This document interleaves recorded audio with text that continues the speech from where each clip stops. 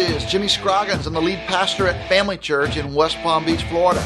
Are you tired of going to conferences, reading books, and listening to speakers who tell you how to do church when you know that you cannot do what they are recommending? You've come to the right place. On our podcast, we're going to give you principles, strategies, and ideas that you can implement right now with the resources you have at your church, because this is church for the rest of us.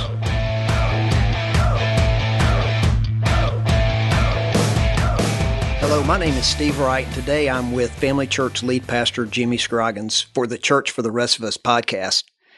Our topic today is Your Church's Name is Killing You, Change It. Jimmy, a few years ago, Dierks Bentley had a chart-topping song called What Was I Thinking? And you may remember that song. I mean, I love that song. It was awesome. And so I'm sure there were a lot of people in your church and Family Church that were thinking, man, here's a young guy. What in the world was he thinking? Well, people ask me that all the time. Like, why did you do that? What were you thinking? What motivated you? Have you lost your mind? Yeah, people did. People ask me that a lot anyways. But when I came to pastor this church in 2008, this was the First Baptist Church of West Palm Beach. It's a legacy Southern Baptist church, steeples and column, looks like a wedding cake on the inside. Very, very traditional, and very proud of its legacy. It's founded in 1901. 100 and, however many years old. And it's right there on the Intercoastal Waterway. We have a very prestigious address, a very prominent facade right there on what's called Flagler Drive in South Florida. And even when our local newspaper, the Palm Beach Post, refers to our church, they always call us the Venerable Church on the Water. So I didn't even know what venerable meant. I had to look it up. Right. But anyway, our church had a history. So when we made the decision to change from the First Baptist Church of West Palm Beach to Family Church, it definitely was a big shift. Well, anytime you've got a church and the name of the church has been one for over 100 years, and you get ready to change that, that's a big deal in the life of that church. And so this was, obviously a crazy idea. It was a bad idea to some people. And so, Jimmy, where did this idea actually originate? Well, the number one issue for us is not trying to maintain a name. The number one issue for us is how do we position our church to reach the most people that we can? How do we position our church not to build up the pride or prestige of people who already attend, but how do we posture our church and our community to make it more appealing so that we can get the name of Jesus in front of more people? And so when we began to think about that and we began to discover that the name Baptist really does have some high negatives, particularly with people who are not in church. The people who are most proud of the name Baptist typically already attend a Baptist church. They're the ones who like it the most.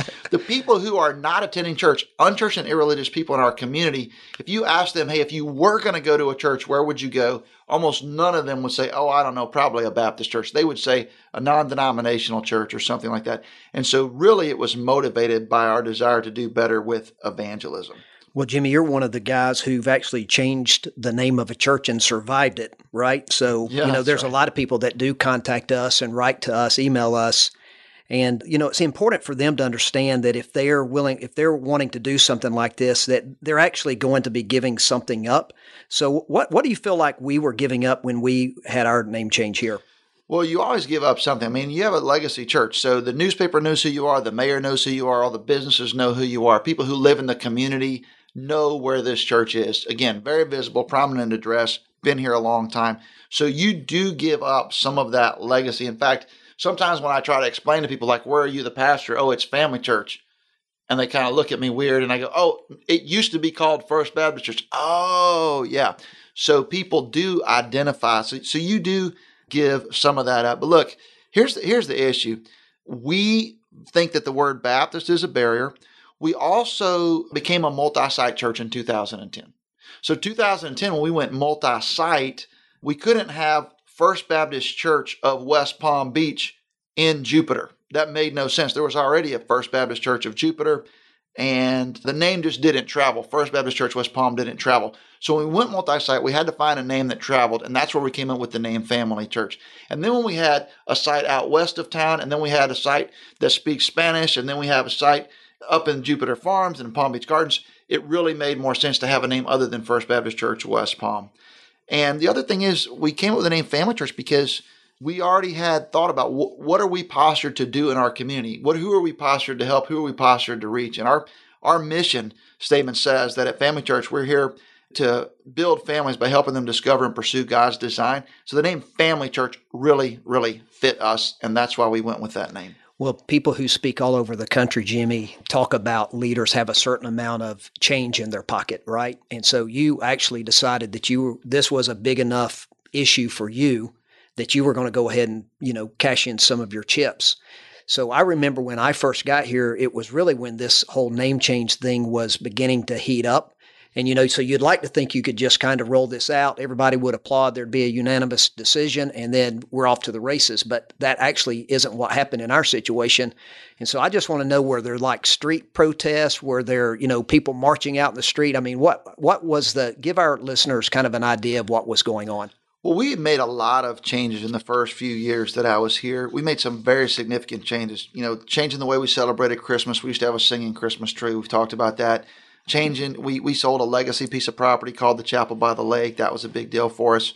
Changing the name. So all of these changes, when people were protesting, I don't think people were protesting any one thing. I think they were protesting just that the world is changing. And honestly, I think our church became a symbol for some people of changes that were going on in the world. Everything from Barack Obama becoming the president to gay marriage being legal to all kinds, more racial integration just in society.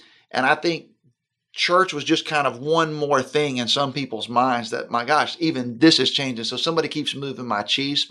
So there were definitely protests. People called the newspaper. They had business meetings. They had meetings with me. They hired attorneys and all kinds of things happened. So it did definitely. You weren't winning any popularity competitions at this point. No. And again, the name, to be totally honest with you, in our case, the name change was the easiest change that we made. And the reason for that is, again, we started by going multi-site. We started Family Church in a community called Abacoa, north of West Palm Beach. Well, the people who attend the First Baptist Church of West Palm Beach could really care less if you call some church in Abacoa Family Church. Mm-hmm. And so nobody objected to that.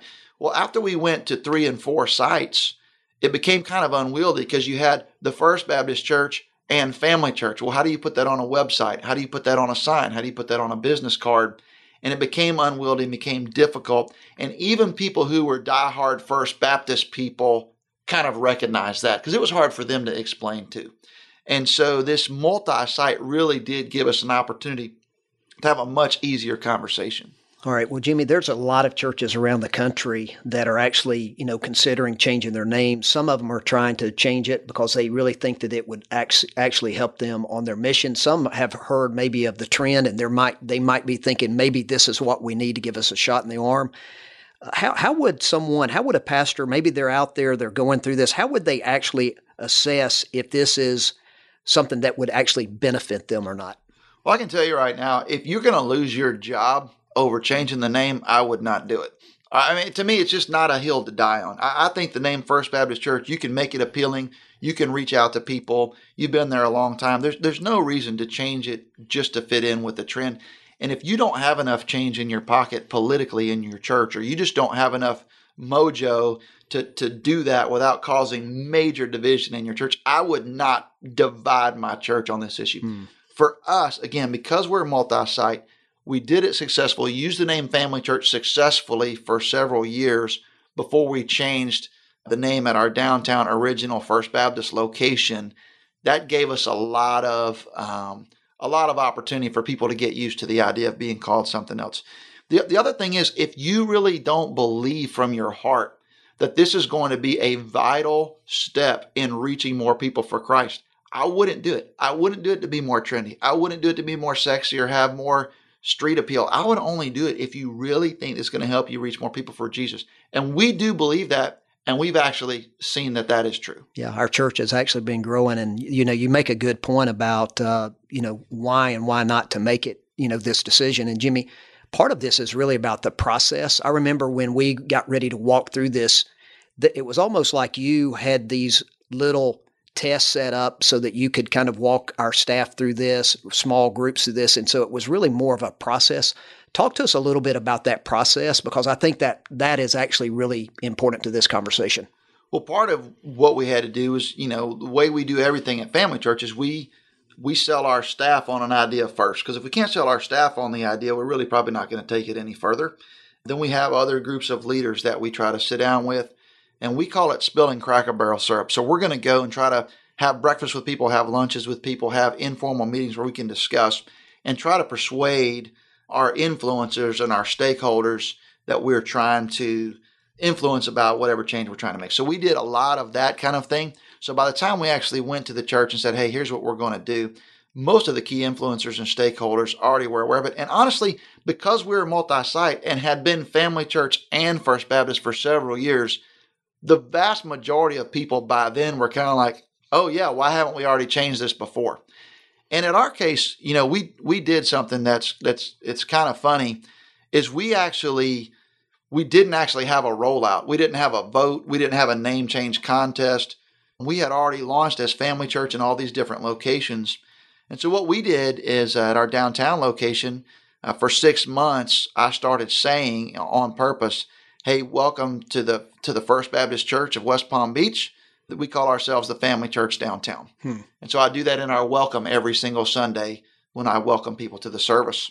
And then for 6 months, I said, welcome to the Family Church Downtown. You probably know us as the First Baptist Church of West Palm Beach.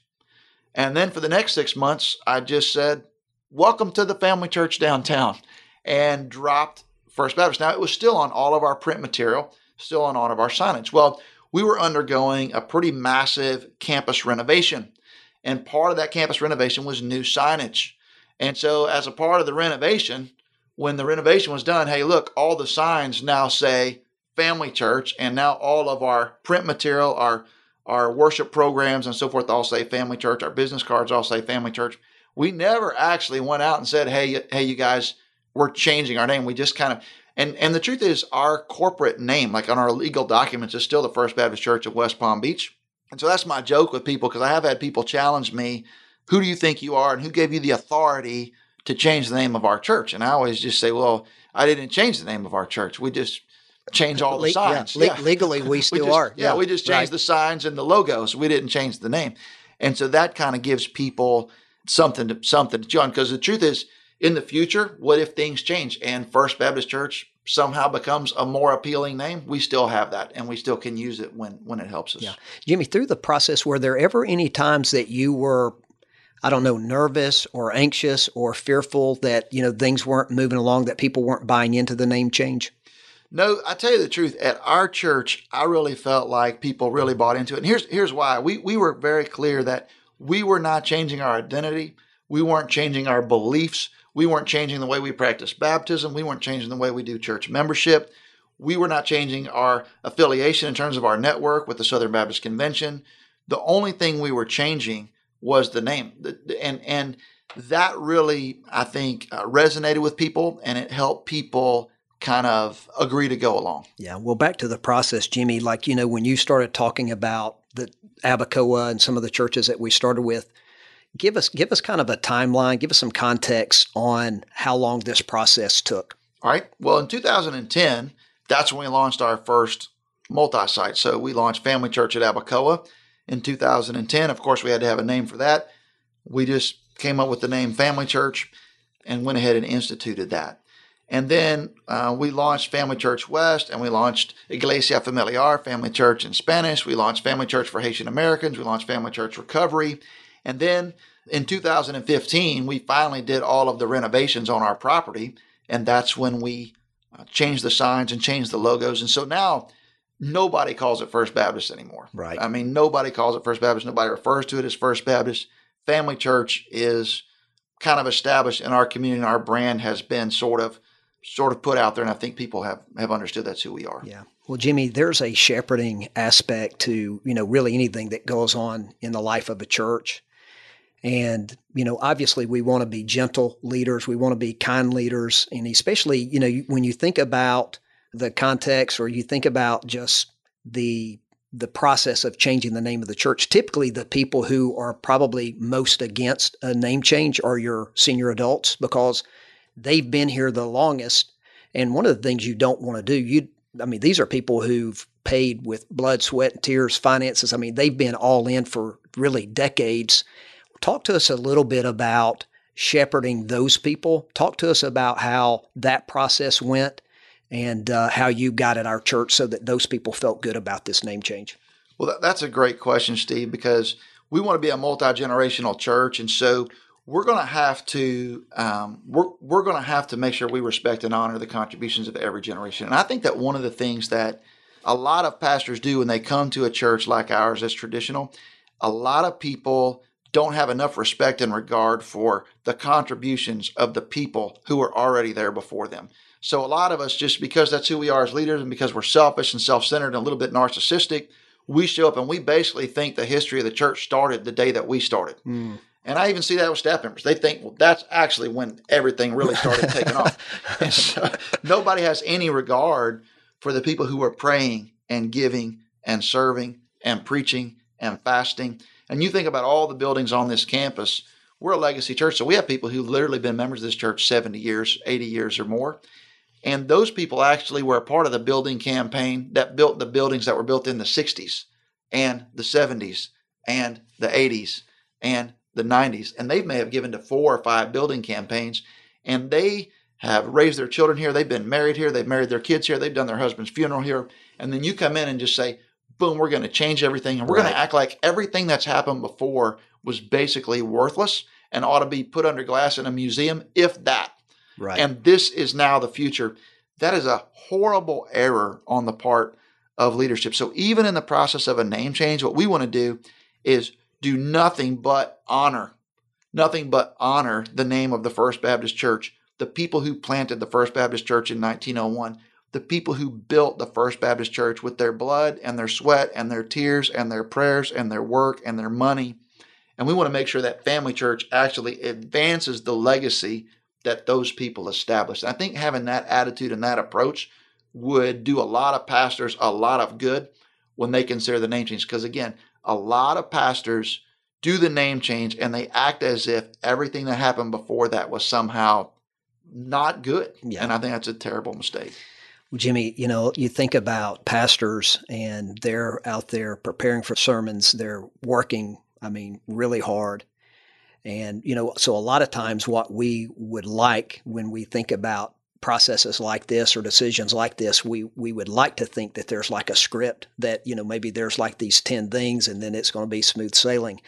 And so I was wondering now, as you look back in the rearview mirror and you think about this process, what were some things that we learned, or maybe what were some of the mistakes that we made? Well, honestly, the thing that I learned is that if the multi-site makes the name change a lot easier. So I've consulted with several churches who are changing the name. A lot of churches called First Baptist call us. They want to change their name from First Baptist. How did you do it? And there's no one size fits all. Some people do big rollouts and big contests and big conversations and votes and all that kind of stuff. We're in a position where we had to do that. I will say this. Every pastor better be well aware of your church's individual polity. You better understand your constitution and bylaws, who actually has authority to do what is the process for doing certain things. Every pastor ought to be aware of the power structure of their church, not just the official power structure, but the influencers and the stakeholders who actually move church opinion at large. And pastors ought to really carefully weigh how much change they have in their pocket, what it's really going to cost them to make a change like this, because I've seen pastors actually severely injure themselves trying to make this change, and I don't think it turned out to be worth it. I will say this. I've had great admiration for a few pastors, and I'm not going to name names, but several guys have called me that are in their 50s and 60s, and they say, hey, look, I've probably in my last 5 years or last 10 years as pastor of this church, I've been here for decades, and I really feel like the gift I need to give my successor is to change the name, because I can change the name, I can take the hits, and I can survive it. Right. The new guy coming in 5 years from now or 10 years from now, having that on his plate is going to be crippling to him. And I so admire that. And I would just say that to legacy pastors and legacy churches. If you've got the ability to, if you know that this change needs to be made, you've got the horsepower to make it. I would so encourage established pastors to go ahead and take the hit so that your successor won't have to do it. And I think that's the best gift that a lot of established pastors and veteran pastors could give to the future of their church. Well, Jimmy, you've got, obviously that's one end of the spectrum, right? And so that would be a wise time. And then the other guys that may just be going into a church, maybe they're looking for the silver bullet. And I wonder if you have any thoughts on that, because here's a new guy, he's just coming in. This might not be the wisest decision for him to make in his first, whatever. Well, sometimes the young guys are really attracted to trends. And so you see how new names for churches kind of cycle. So 10 years ago, everybody had the name New and the name Life in their church. It was New this and what Life that. Yeah, what are the names now? Yeah. Well, now, every church got the word City or the word Redemption in it. All of them, or maybe both, Redemption City or City Redemption or City this and Redemption that. And what people need to understand is these names cycle in and cycle out. So the name that's cool in 2017 won't be as cool in 2027 or 2037 or 2047. But what really is always going to be powerful is the gospel of Jesus.